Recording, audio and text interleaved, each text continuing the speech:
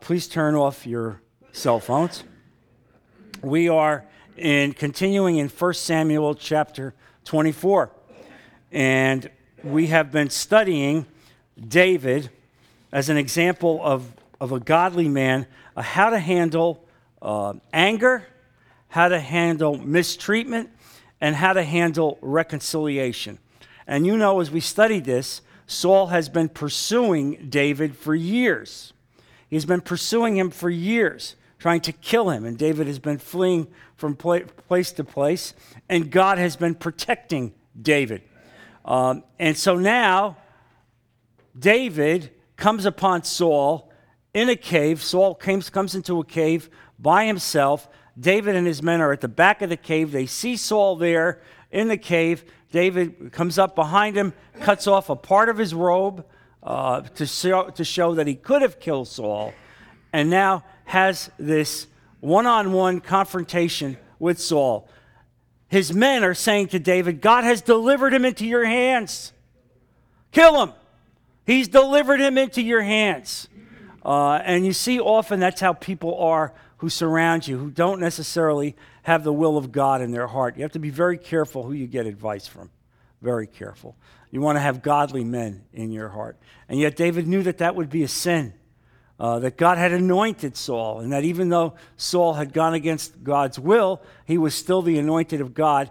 David was willing to let God take justice into his hands. And so we spoke about this issue last week, and we saw the issue of reconciliation. How did David handle this self? Well, there were a series of steps that David did that we talked about. First, he took the first step. He spoke out first to Saul. He didn't wait for Saul to come to him. Now that he had Saul, he went to Saul. And then he humbled himself before Saul. He didn't come from an arrogant position. He didn't excoriate him. Instead, he humbled himself and indicated that he still accepted Saul as king. And he honored Saul as king, even though Saul had been a despicable human being. This is all through the grace of God that he did this. And then he spoke the absolute truth concerning the situation. He said to Saul, why are you doing this? I've never done anything to harm you. I've always uplifted you. You know that. I've honored you. You're listening to people who are telling you evil. That's not true. And that's an example again to us about what our role is when we come across a situation like this. And then he declared that to the extent that he was guilty of doing something wrong, that he wanted to honor God and exposed his heart to the will of God. And then he committed himself to doing the right thing, not taking his life, but doing the right thing and saying to Saul he would never take his life. And basically trying to ask God to convict Saul. And finally, David said he placed his future in the hand of the judge of the universe. Whatever would happen, whatever future would happen in terms of David, David was willing to let God take care of it. He was not going to intervene and strike Saul dead. And so we see a clear picture here for us as men of how we are to respond in times of personal hurt. Now, there's not a guy in this room who has not been hurt bad. Not one of you have escaped that. We have all been hurt bad. Some of you have been hurt bad in personal relationships, maybe in marital relationships. Some of you have been hurt bad in business relationships. And I'm sorry to say, some of you have been hurt bad in church. Okay? You cover the gamut. That category pretty much covers everything. Now, here's the thing. If you continue to lie in a pool of bitterness, you will not advance in the kingdom of God. You hear what I said? You will not advance in the kingdom of God. I didn't say you were going to lose your salvation, because I don't believe that, but you will not advance in the kingdom of God. God will not give you a greater understanding of his will in your life. He will not call you into greater ministry. You will not advance in the walk of your life. You will stay at a very, very elementary level. Why? Because you're a person filled with anger and bitterness. We can't do that as Christians. And so I gave you the clue last week of how to approach that. That if you find that someone has hurt you bad, you need to pray for them. Somebody told me this week that they started to do that and that it made an immediate impact in their life. You need to pray for the people who have hurt you. And when you do that, you are assigning their lives to God's will. Effectively, what you're saying, God, you take care of this issue for me. I'm not going to intervene. I'm not going to interpose my own will. I'm going to let your will take care of it, Father. You do it. You be my protector. And I'll pray for them. And I ask you, God, to uplift them, to give them an affirmation of spirit, to convict them, to let them know. And I said to you, don't go this kind of a prayer. Lord, I think you ought to punish them good. Punish them good. Make something really bad happen to them, God. No, don't go. That's not a good prayer. I mean, seriously, don't go saying that kind of a prayer. That's not a prayer. In New Jersey, we call that a vendetta. Okay? And they're very good at doing that in New Jersey, a vendetta, okay? But you see, that's what separates us from the world. We're not like the world. Look, does that mean we're not hurt? Of course you're hurt. Of course you've suffered. But as you ask God to intervene in your life, as you begin this prayer process, God will heal the hurt. And I can tell you frankly that when I did that in my life, to people that hurt me very badly, God lifted me out of that, and he refocused my life on what he had for me here in Naples and what he wanted me to do. And I'm convinced that if I wallowed in that anger and bitterness, I would never do what I'm doing today. I wouldn't do it because I'd be focused on that. And God wants to take that focus. So a number of you need to attend to this issue in your life right now. And so as you do this, what I want to say to you right now is this. You need to make the first step in this process. Turn to Luke chapter 17. And this all comes out of our study of David in 1 Samuel chapter 24, as David forgave Saul and attempted a reconciliation. And so now we're talking about the rule of God, God's will in our lives as how we handle this situation. Verse 3. Luke 17, verse 3. So watch yourselves, and this is Jesus speaking now. So watch yourselves. If your brother sins, rebuke him, and if he repents, forgive him. If he sins against you 7 times in a day, and 7 times comes back to you and says, I repent, forgive him. Oh, Jesus. Are you kidding me, God? I can't do this. No, you can't. See, you can't do it on your own. You understand? You can't do it on. But when you are filled with the Holy Spirit, and by the way, you are, you see, he baptized you in the Holy Spirit when you accepted Jesus Christ. He sealed you with the Holy Spirit. And so you have that in your heart. And we've spoken about this on Sunday. If some of you want to listen to this, I've been doing an ongoing study on the fruit of the Spirit, of the Holy Spirit, what you get when the Holy Spirit comes into your life. And one of these things that you get with the Holy Spirit is love and forgiveness and self-control and patience. How's that for a list of things that most of us are struggling with? It's because the Holy Spirit puts it into your life. So when I read this, and Jesus tells me you have to forgive a guy 7 times every time you have to forgive him, in my humanity, I go, no way. No way. But in my Christian walk with Jesus, as he's given me the Holy Spirit, and as the Holy Spirit wells up in my life, I will, through the grace of God, be able to do it. I won't be able to do it perfectly. I might suffer against the pricks of the Spirit.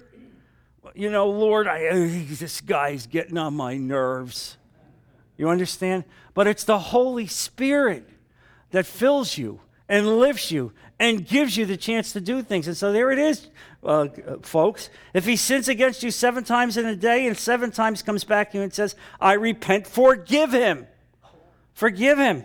So there's an example of how God wants us to live.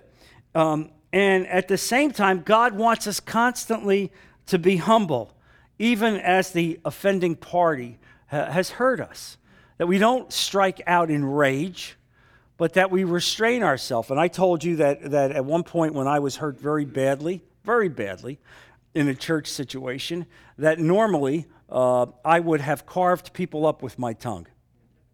Look, I spent a lifetime carving people up with my tongue. I could carve you up with my tongue with both hands tied behind my back, all right?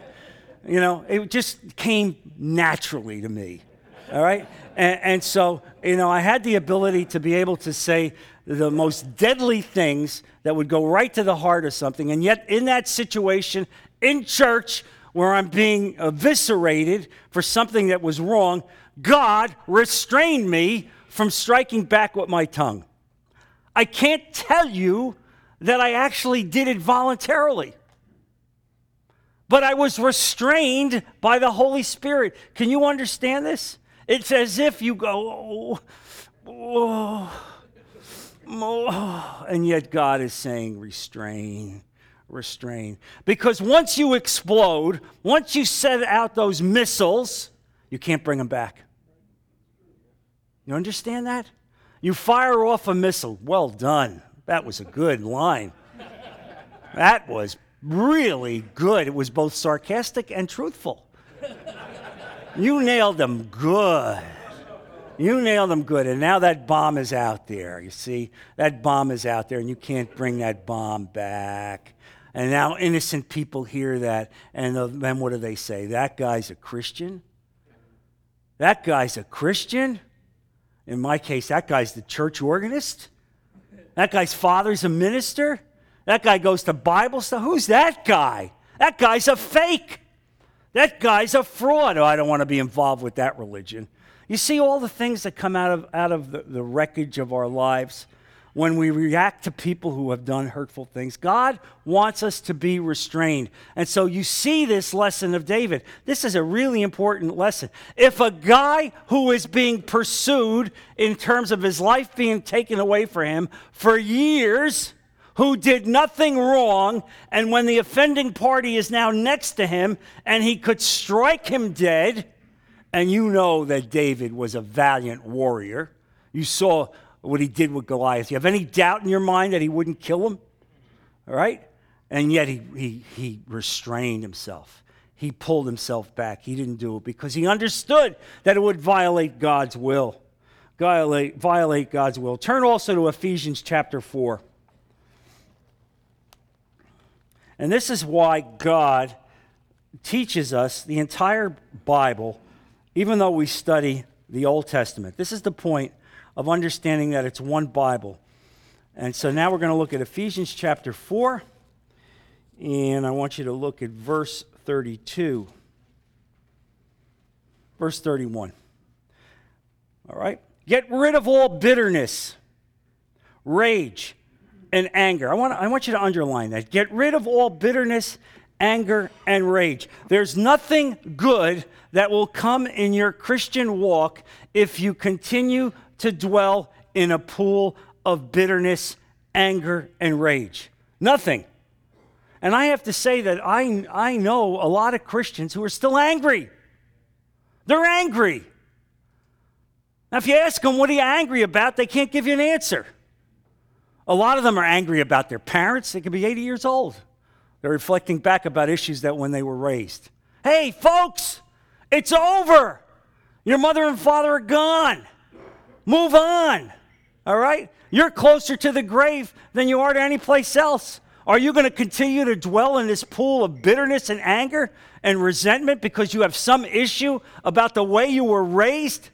Get over it. Get over it because God wants you to get over it. Now look at this. Get rid of all bitterness, rage, and anger, brawling, and slander, and along with every form of malice. I love that, slander and malice. How many times in a week do you slander somebody? Well, Brother John, I really wouldn't call it slander. I think I'm just reacting honestly to what I see as a character issue in other people. Yeah, that's right. Yeah, that's good. You sound like a lawyer now. I mean, that's good. You've really positioned that well. You're responding to character issues in other people. You're slandering people. Better to keep your mouth shut. You understand? Better to keep, and frankly, I am amazed at how much of this comes out of the church parking lot. Am I the only one that sees this stuff? Really? I have to catch myself sometime, really, as I'm driving home from church, and something will happen, and I'll say, boy, can you believe? And then, Lord, stop me, filter me. You understand? This is exactly what goes on. This is the human being. It's the flesh. It's the old man, the old carnal nature. There it is, rearing its ugly head. Yes, you're saved. I'm constantly going to repeat that phrase. I'm not going to tell you you're not saved. You're saved. God sealed you with the Holy Spirit. But most of us have spent a lifetime tightening it down. All right, yes, there's been all kinds of leakage in our life. We've never asked to be refilled. And this is what happens. You see that spirit of anger, bitterness, rage. And I'm amazed when I see guys. I mean, I knew them. I had people in my own family. I had some people in my own family when I would go up north for the week that I'd be up there. They would come to me, ask me to pray for them. And I would pray for them. And then I would hear some slanderous remarks they would say about me. They would actually say about me after I prayed for them. Relatives of mine. I know you're looking at me saying, what kind of family did you come from? I came from the same kind of family you came from. All right? And I know, and I'm going to tell you something else. The Bible tells us that when we get to heaven, we will be with our own people. What does that mean? That may not be a pleasant sight for some of us, huh? Be with our own people, Jesus. You mean possibly my relative? Quite possibly, yes. But the grace of God, you see, when you get to heaven is that you're going to be glorified. The old nature will be taken away. You know, all these issues. But I'm telling you that even people who supposedly are Christians, even as they ask you to pray for you, can still say something slanderous about you. That's the old man. That's how Satan wants. And you see, when you have that, and you allow that nature to stay in your life, you will not advance. This is all coming out of the lesson of David with Saul. Forgiveness, forgiveness, forgiveness, and reconciliation. And you see it. And there in that 32nd verse there in Ephesians chapter 4, it says, be kind and compassionate to one another, forgiving each other just as in Christ God forgave you. How many times in a day do you realize the enormity of what God forgave you? That he forgave you and gave you Jesus. Do you actually continue to reflect on that? What it meant for God to bankrupt heaven? What it meant for God to send Jesus Christ, his own son, and to allow his son to be not only repudiated, but to be murdered in the most vile way, in the most cruel type of death on a cross. And yet God allowed that to happen. Why? Because he loved you. He cared for you. He forgave you. And so if God could forgive you in that vein, why can't you forgive some dumb relative? Or some spouse? Or some member of the business community? Or even, shall I say it, somebody in the church? All right? You realize this? If God forgave you in that way, what's your responsibility to forgive? Get over it. Get over it. You have to reflect on that. And if you reflect on that sense of what God did and constantly communicate with him, and this is why I say that we need to pray 100 times a day. And as I told you that means a constant means of communication. Lord, I'm speaking with you. Lord, I need you in my life. I told you don't need a prayer shawl. You don't have to go into a closet. You don't have to turn the heat down. You don't have to turn the lights off. And if you need to do that, that's okay. That's all right. But you can do it in your car. You can do it while you're walking. And I hope you're doing it right now. I pray that as I'm speaking to you, each one of you are speaking to God right now. And asking God, please confirm what he's saying in my life. God, speak to me about the issue that I have in my life. Lord, you know what I have in my life. Lord, please help me to attend to this. Lord, fill me with your Holy Spirit. Give me the grace to be able to address these issues. And he will. And he'll do it right here, even while he's speaking to you right now. He'll do it. I want you to turn to Matthew chapter 18. Verse 21, then Peter came to Jesus and asked, Lord, how many times shall I forgive my brother when he sins against me? Up to 7 times? Of course, you know that's the human nature. Lord, I need some guidance. Can you give me a number? Because as soon as he hits that number, I'm not forgiving him after that. Right? I mean, that's, you know what this is at. This is like, the ultimate legalist. How many, Jesus? Is it 7? Because I'll go 7. I won't go 8, but I'll go 7. And Jesus then says, I tell you, not 7 times, but 77 times. Oh, are you kidding me, Jesus? 70 times 7? And what that meant was infinity. While you're in this world, infinity, you continue to forgive. You leave the reckoning to God. Oh, does you think God's big enough to take care of that issue in your life? Or is he not big enough? Maybe you've made God puny. See, some of us have made God like this big. Yeah, see, when God's this big, he probably can't fight that battle. But if you realize the enormity of who God is, the sovereignty of God, when you recognize it, then you understand, oh, yeah, God can do it. God can do it. I know he can do it. I know he has the thing. And sometimes, for some of us, we need to confess our own guilt in a situation. And we need to do that. And so sometimes we need to ask for forgiveness.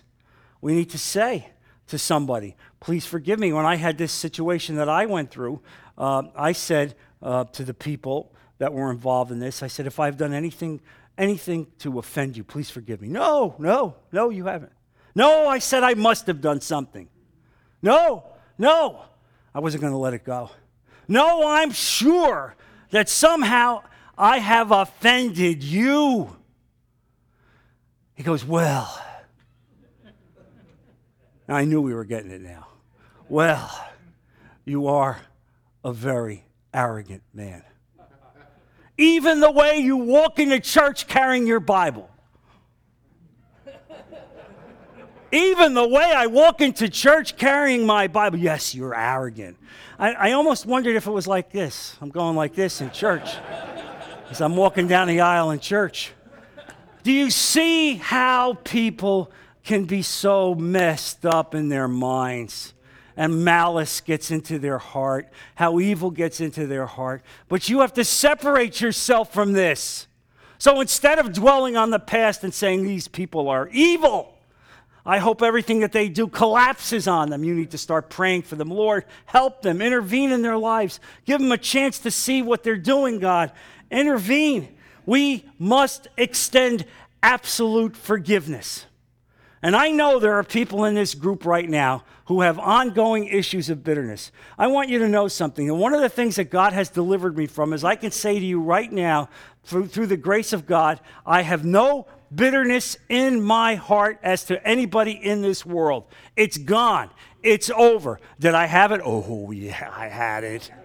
You understand? I had it in big doses. Okay? But God has delivered me of it. And he'll deliver you too. This is what he wants to do. And you see this picture of David. And it's so incredible. And so now I want you to read this parable that Jesus gave in Matthew 18, verse 23. And this is one of the great pictures that Jesus has given us about understanding forgiveness. What is forgiveness is about? How great is forgiveness? And in this story, you're going to see a man, all right, a slave it'll say here, who owed the master 10,000 talents. Now, one of the things about Jesus is that Jesus was a very, very comedic person. Jesus had a sense of, when he told stories, of exaggerating in the story in order to make the point. A lot of people don't realize this about Jesus, but Jesus was a very enthralling public speaker, and the reason that he was doing it is that he used exaggeration to make the point. And the point that he used here was a man owed 10,000 talents. Now, as I've studied this issue, I've learned that the highest number that you had in that period of time in the Middle East was 10,000. There was no number higher than 10,000. Just to give you an idea of what 10,000 was equivalent to, the annual income of Herod the king in order to run the entire government, Herod, was 900 talents a year. You got that? 900 talents a year ran the government of Herod during that period of time. This guy owes 10,000. Okay? So he owes 10,000 multiple times over the annual government of Herod. Now you get a picture of this story. So anybody who heard this story when Jesus said this would fall down laughing because they'd recognize nobody could pay that off. Nobody could pay that off. Well, Jesus is making the point, and when Jesus says, you better listen. So Jesus answered, verse 23, therefore the kingdom of heaven is like a king who wanted to settle accounts with his servants. As he began the settlement, a man who owed him 10,000 talents was brought to him. Since he was not able to pay, the master ordered that he and his wife and his children and all that he had to be sold in order to repay the debt. That was typical during that time. If you owed a debt, not only did you go into jail, but your whole family was basically destroyed.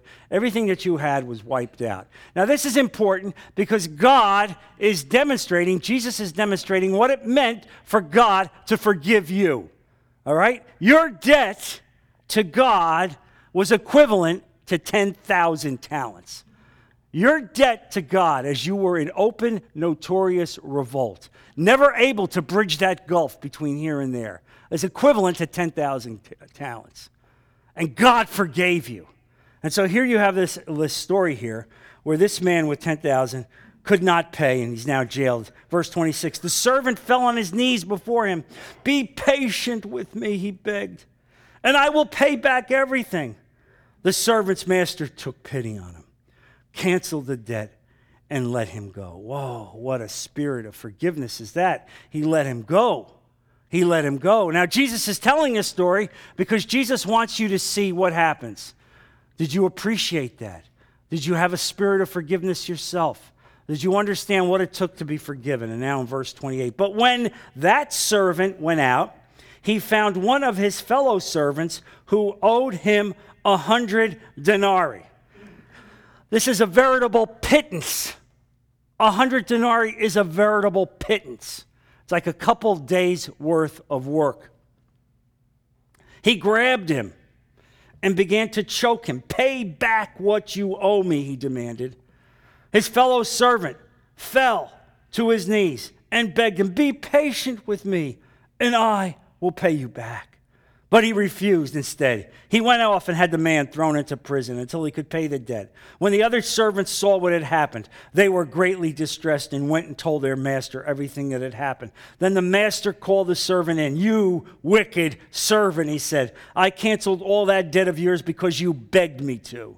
Shouldn't you have had mercy on your fellow servant just as I had on you? In anger, his master turned him over to the jailers to be tortured until he should pay back all he owed.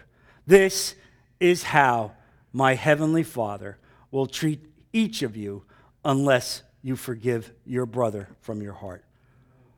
Whoa. Did you ever read it like that before? I don't think so. I don't think so. All right? So Jesus is telling you that God is looking at how you extend forgiveness in your life. He has forgiven you 10,000 talents. He's forgiven that for you. He's given you life eternal. You're going to be in heaven with him.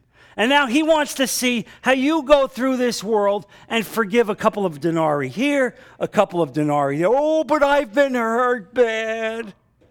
Yes, you've been hurt bad. But was it 10,000 talents worth?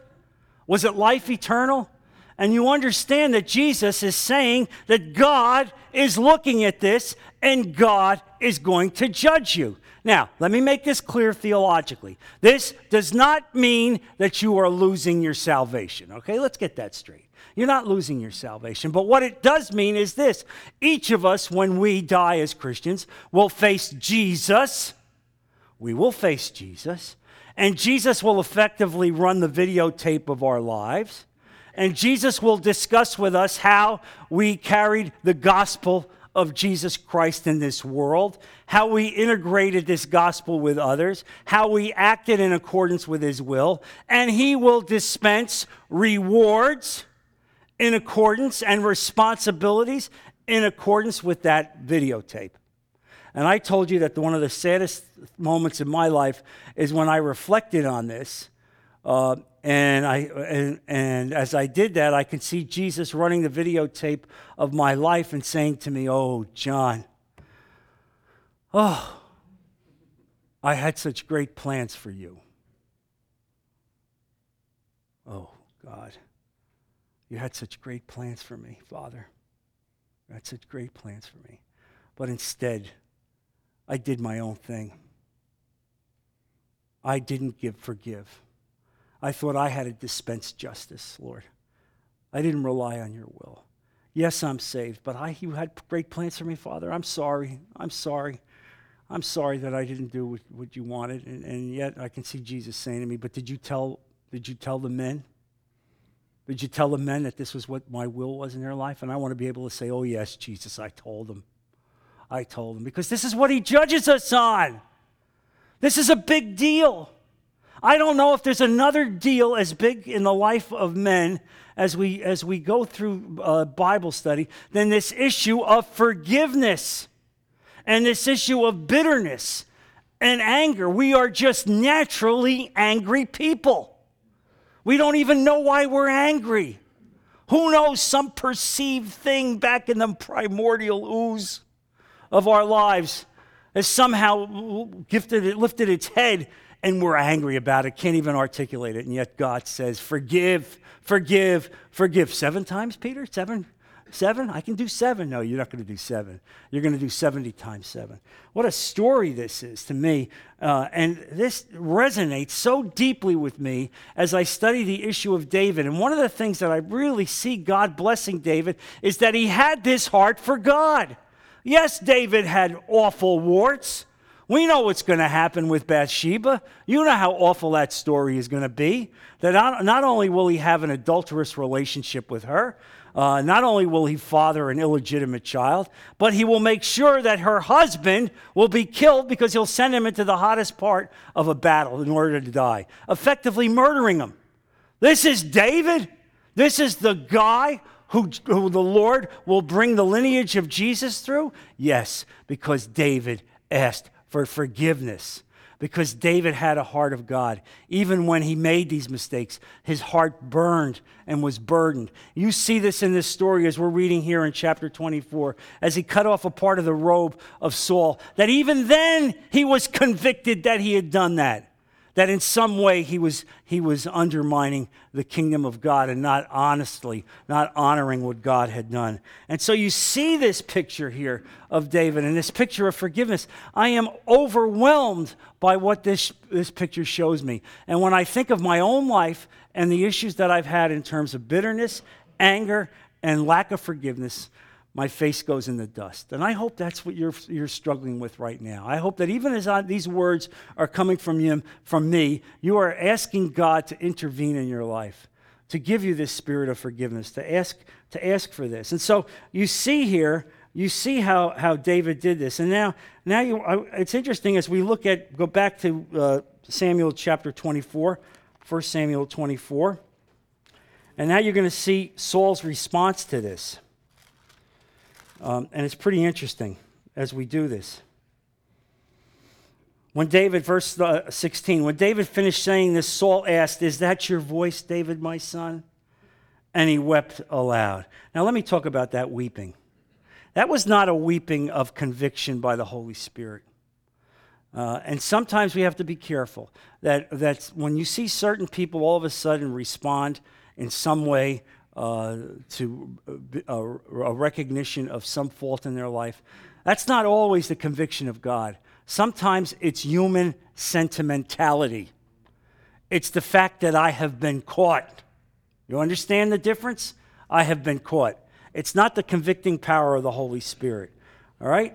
And so he says here, when David finished saying this, Saul asked, "Is that your voice, David, my son?" And he wept aloud.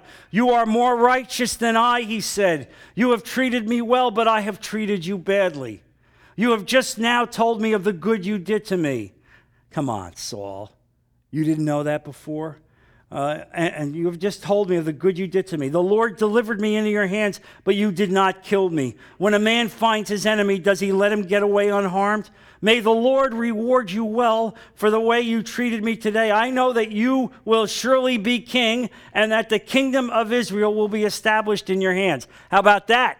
Well, if you know that he's going to be king, then why stop this pursuit of him and begin to reestablish that kingdom? Why not try to get right with the hand of God? And the reason he did not is that he went away from God. He shut God down. He was no longer letting God lead him. And so, yes, his mouth sounded right, the words sounded right, but his heart was evil. All right? His heart was evil. He could not abide by the will of God. I know that you will surely be king, and the kingdom of Israel will be established in your hands. Now swear to me by the Lord that you will not cut off my descendants or wipe out my name from my father's family. Isn't that an interesting thing to say? There he is, recognizing that God will raise up David, that David will be king, that David will be the anointed from God. And now what does he say? Instead of saying, let me be a part of this, let me step back, you need to go forward, God has walked away from me. Now, by the way, will you please make sure that my descendants are taken care of? Will you make a covenant with me that my descendants will be taken care of? And the reason he said that, because in those days, when one king was deposed by another, his family would be wiped out. His family would be wiped out. But David did just the opposite. And I gave you the example of Mephibosheth, that crippled boy who was a child of Saul, who David allowed to sit at the table of the king and continued to take care of him his whole life. He did not put the sins of the father on Saul. And that's important to see how David acted. And so David gave his oath to Saul. Then Saul returned home, but David and his men went up to the stronghold. So here's the point, folks. Does that mean that Saul's done? He's changing his life. He will no longer pursue David. Wrong answer. Wrong answer. You got that? Wrong answer. You're going to see that. He will continue to pursue him. He will continue to go after him. He will continue to try to destroy him. And when I read this, there's a verse that comes out in my mind. It's Mark chapter 14. Take a look at that. It's a famous verse. This is in verse 37. Then he returned to his disciples. This is on Gethsemane. He returned to his disciples and found them sleeping. Simon, he said, Peter, are you asleep? Could you not keep watch for 1 hour? He asked them to stay up with him. It's Gethsemane. He wanted them to pray for them. Could you not keep watch for 1 hour? Verse 38. Watch and pray so that you will not fall into temptation. The spirit is willing, but the body is weak. The body is weak. Underline it. Your body is weak. Don't ever think that your body is strong, that you can fight off these temptations. You cannot. You cannot. And so God is teaching us this. And so this is the importance of this lesson. And turn again to 1 Peter chapter 2. 1 Peter chapter 2. Verse 23, and this speaks about Jesus now. When they hurled their insults at him, he did not retaliate. When he suffered, he made no threats. Instead, he entrusted himself to him who judges justly. He himself bore our sins in his body on the tree, so that we might die to sin and live for righteousness. By his wounds you have been healed. For you were like sheep going astray, but now you have returned to the shepherd and overseer of your souls. What a great picture that is, isn't it? Isn't that it? He didn't retaliate. He could have called down a legion of angels. He didn't do it. He allowed them to arrest him. He didn't fight back. He submitted himself to the will of God. He let God handle his affairs. God was his defense in every way. And now look, as we bring this to a close in terms of understanding this unit, look at Romans chapter 12. Romans chapter 12, verse 19. Do not take revenge, my friends, but leave room for God's wrath. For it is written, it is mine to avenge. I will repay, says the Lord. On the contrary, if your enemy is hungry, feed him. If he is thirsty, give him something to drink. In doing this, you will heap burning coals on his head. Do not be overcome by evil, but overcome evil with good. Wow, what a powerful verse is that, huh? You want to be able to overcome the issues in your life? You overcome evil with good. You pray for those who have hurt you. You don't retaliate. You forgive. You live that life of forgiveness. And when you do that, God fights your battles. And I often laugh when I hear in movies from time to time, somebody will cite the verse, "Vengeance is mine, saith the Lord." And then they take out a gun and they shoot somebody, right? That's right. "Vengeance is mine, saith the Lord, and I'm the Lord's avenger." Right? No, you're not. No, you're not. No, you're not.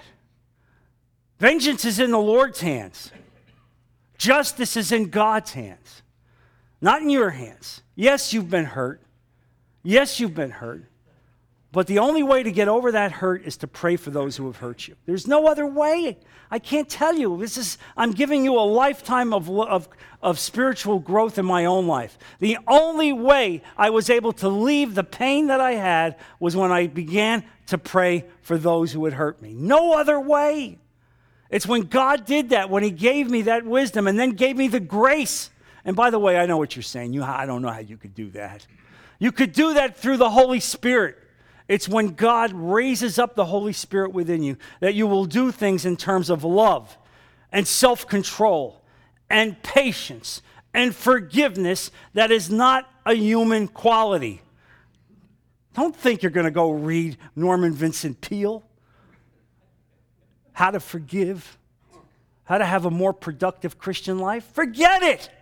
There's no human ability to do this. It is only when the character of God invests himself in your life through the Holy Spirit that your life will change, that you can forgive people that have hurt you, that the bitterness that's in your life right now will walk away, that you will then have a more productive life, that people will see you and mirror the life of Jesus Christ, who will want to be like you, who will want to go to Bible studies with you, who will want to go to church with you, who will ask you to pray for them. That's when you have that kind of a life. And then when you go and see Jesus on the day that you're called home, when Jesus runs the videotape of your life, he won't say, "Oh, man, I had such great plans for you, Joe." Instead, you know what he'll say? "Oh, well done. Well done. Well done. Well done, my good and faithful servant." Let's close in prayer. Lord Jesus, Lord, I thank you for the words that you've given us. Lord, this overwhelming need to understand forgiveness, Father.